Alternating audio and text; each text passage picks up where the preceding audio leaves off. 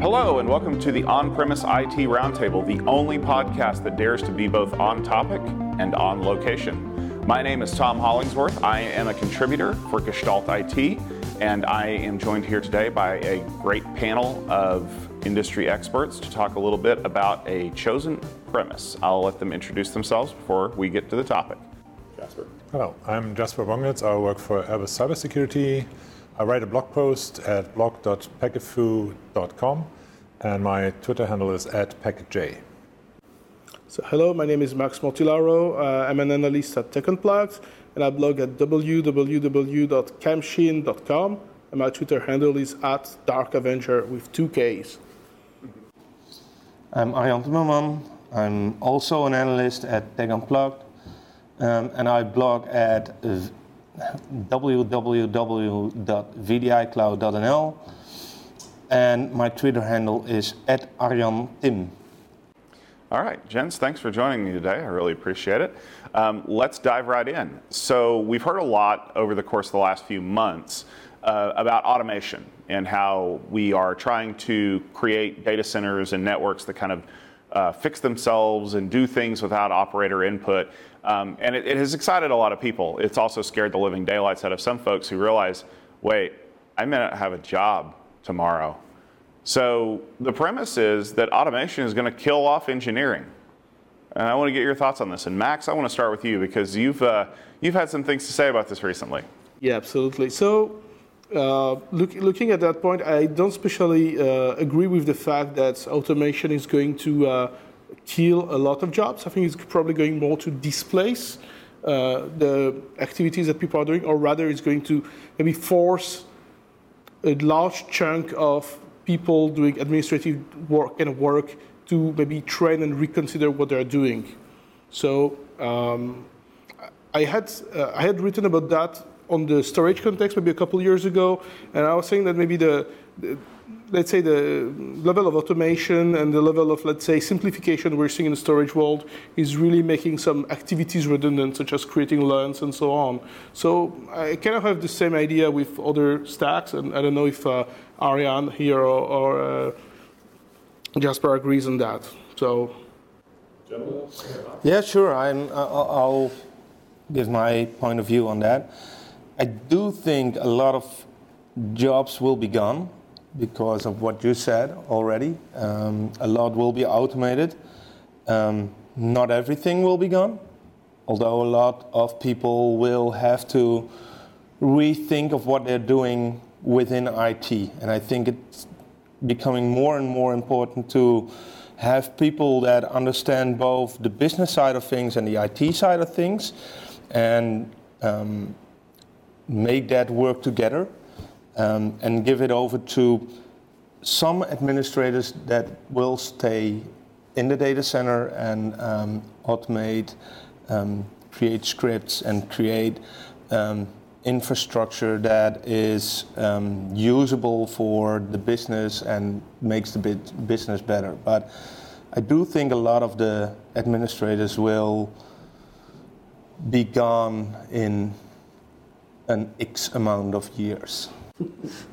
I'm not so sure. I think what will happen is that we will see less and less of these people basically going to the command line and entering commands faster than I can do them probably.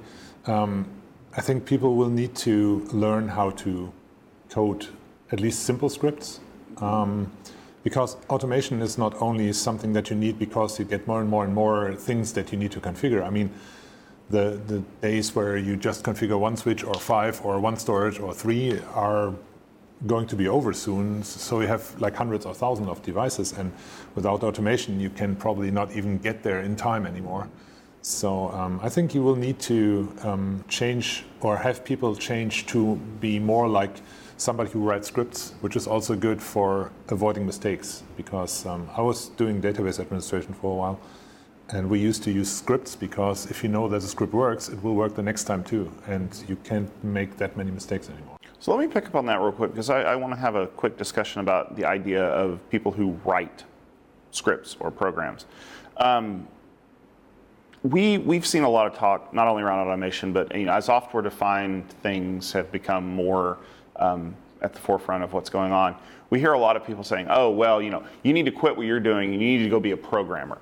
And when they talk about that, they're not talking about someone who writes bash scripts. They talk about someone who writes Java or Python or whatever the flavor of the month language is, because that's the only way that you're going to have a job in 3 years, because everything is going to be completely automated, and the only way you're going to ever interface with anything from here on out is through a Python shell. Do you feel that that's in line with this premise that basically the engineers that are getting displaced by automation are going to have to be programmers if they want to keep their jobs? I disagree to that. And I wanted to touch on this point because that was part of the argument we had today, which fueled this discussion. The argument that was put forth was that the engineer is going to disappear. And I disagree to the fact that the engineer is going to disappear. Because at the end of the day, sorry for the buzzword, you need to have someone who understands what a solution is about. So you will still need to have qualified engineers who understand what is being built, what outcomes are expected out of that, and how it has to work, even if it needs to be automated. And you're going to have, like Aaron was saying, let's say some lightweight admin somehow, which are just going to do trivial activities in there. You still need to have the qualified engineer, or maybe even engineer/architect, who has the global vision and understand what's being built somehow. So it doesn't need to go especially into programming. I have the perfect example for this. Since I'm using network analysis tools for 10, 15 years now, and a lot of the commercial network analysis tools like Sniffer, they were written by programmers, not by network analysts. And you could see perfectly they were putting stuff in there where they thought as a programmer this could be helpful, and all the analysts are like, no, not really. I don't care about that expert symptom that you just build. And I think that is really important what you said, like you need somebody who understands the underlying technology and then also have the additional skill to build scripts. And coming back to Python, I think Python is probably something that you will have to work with because it's quite simple to learn. You can do a lot of things, not at a very high performance, but I don't think we will see people from the networking field go into like being Java or C programmers, because that is a different thing, I think. Interesting. Ariane, any thoughts?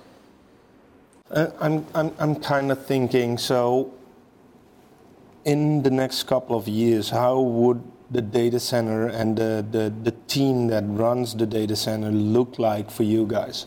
So are there still the same kind of people there? Are there still those rather large teams that are managing the data center, or will that shrink, or will that, because I think it will, but I'm kind of curious how you see that thing happening, because if you look at the data centers from the big guys, there's not tons of people that walk around there. So is that something that's going to happen to the enterprise data centers, or is that something that will be completely different from that?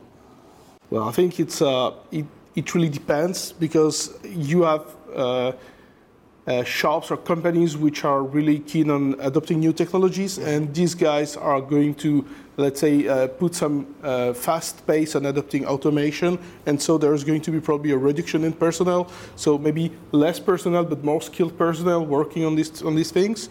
On the other hand, you're going to see a lot of larger enterprises, let's say more monolithic legacy shops, which are still going to have this kind of siloed approach, or this very slow transformation into a real, let's say, software-defined data center or somehow.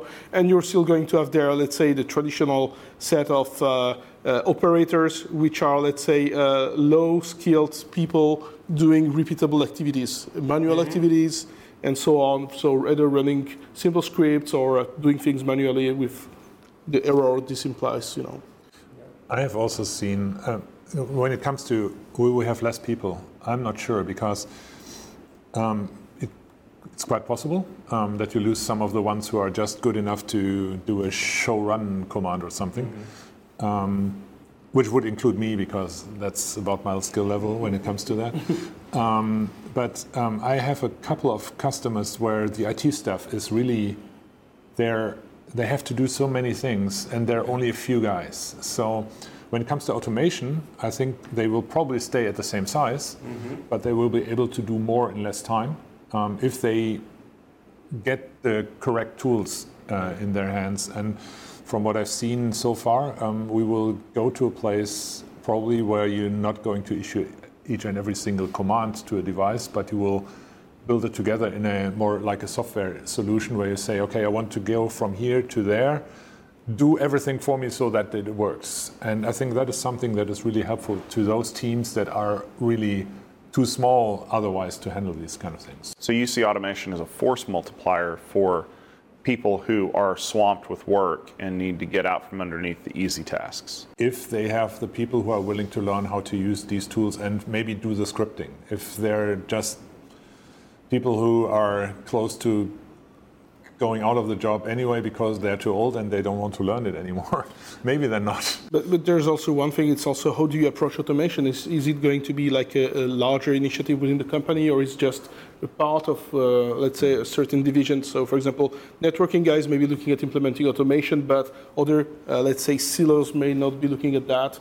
It might be even that those silos are not even there anymore if you're going to use the cloud buzzword again, but if you're going to use other ways of doing IT, it might be even that you don't even have to use certain people that you have in your workforce at the moment. They're just not useful anymore in your team. There's also one thing I was thinking about, and is what is the driver for automation? Is it coming from the engineers' team because they want to improve their quality of life and work, or is it coming from above because they want to, let's say, simplify things and at the end of the day maybe reduce headcount or stuff like that? So that also says, and maybe one thing as well, sometimes, let's say, more senior and skilled engineers tend to get bored and leave companies as well. So that's it leaves maybe the company with less competent people. So could be, yeah.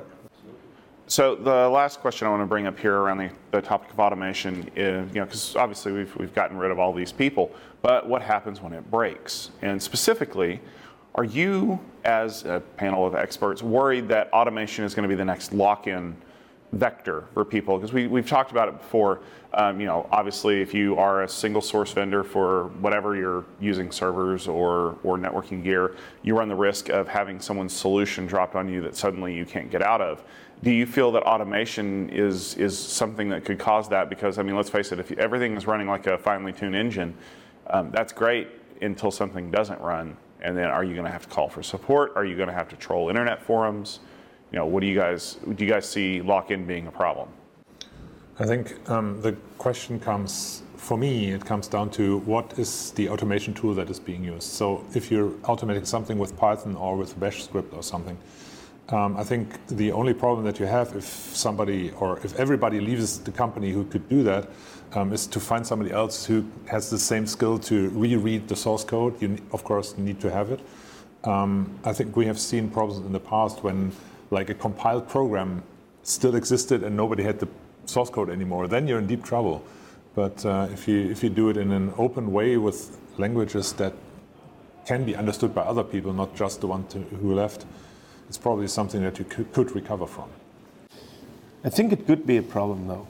I've heard of companies where someone wrote something in Python, by the way, but it wasn't accessible. And the guy went, and nobody could access it anymore. So the only way to get around that was to rewrite a complete new application to do that kind of stuff. So it could be a rather interesting time for that kind of stuff. So if you really have a lock-in, and I think we're at Cisco Live at the moment, and if you see what Cisco is building, but it's not only Cisco, it's VMware, it's all of them. You could potentially have a lock-in in the automation side as well. But I think it comes down at the end to evaluating the solutions which exist, whether you want to go open source or you want to go for a commercial solution. There are organizations which like to have a vendor which is established in the industry because they want to have someone they can blame. There's someone who want to go open source because they want to have something which is tweakable. But when you go open source, it doesn't mean that there's no lock-in. You have the lock-in of having people who are knowledgeable in that. So you need to work with people who understand the open source stack to be able to do something. So it's a form of lock-in as well. That's very interesting. I think someone tweeted out recently that if you think that you're going to get rid of lock-in when you throw out your vendors, you'll find that you're locked to yourself and there's nobody to call when things fall apart.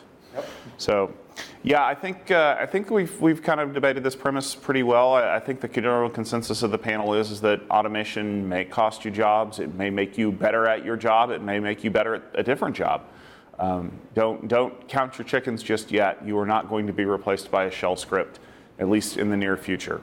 I want to thank our panelists today for being a part of this discussion. Make sure you check out their blogs and Twitter handles to find a little bit more about what they've been writing about.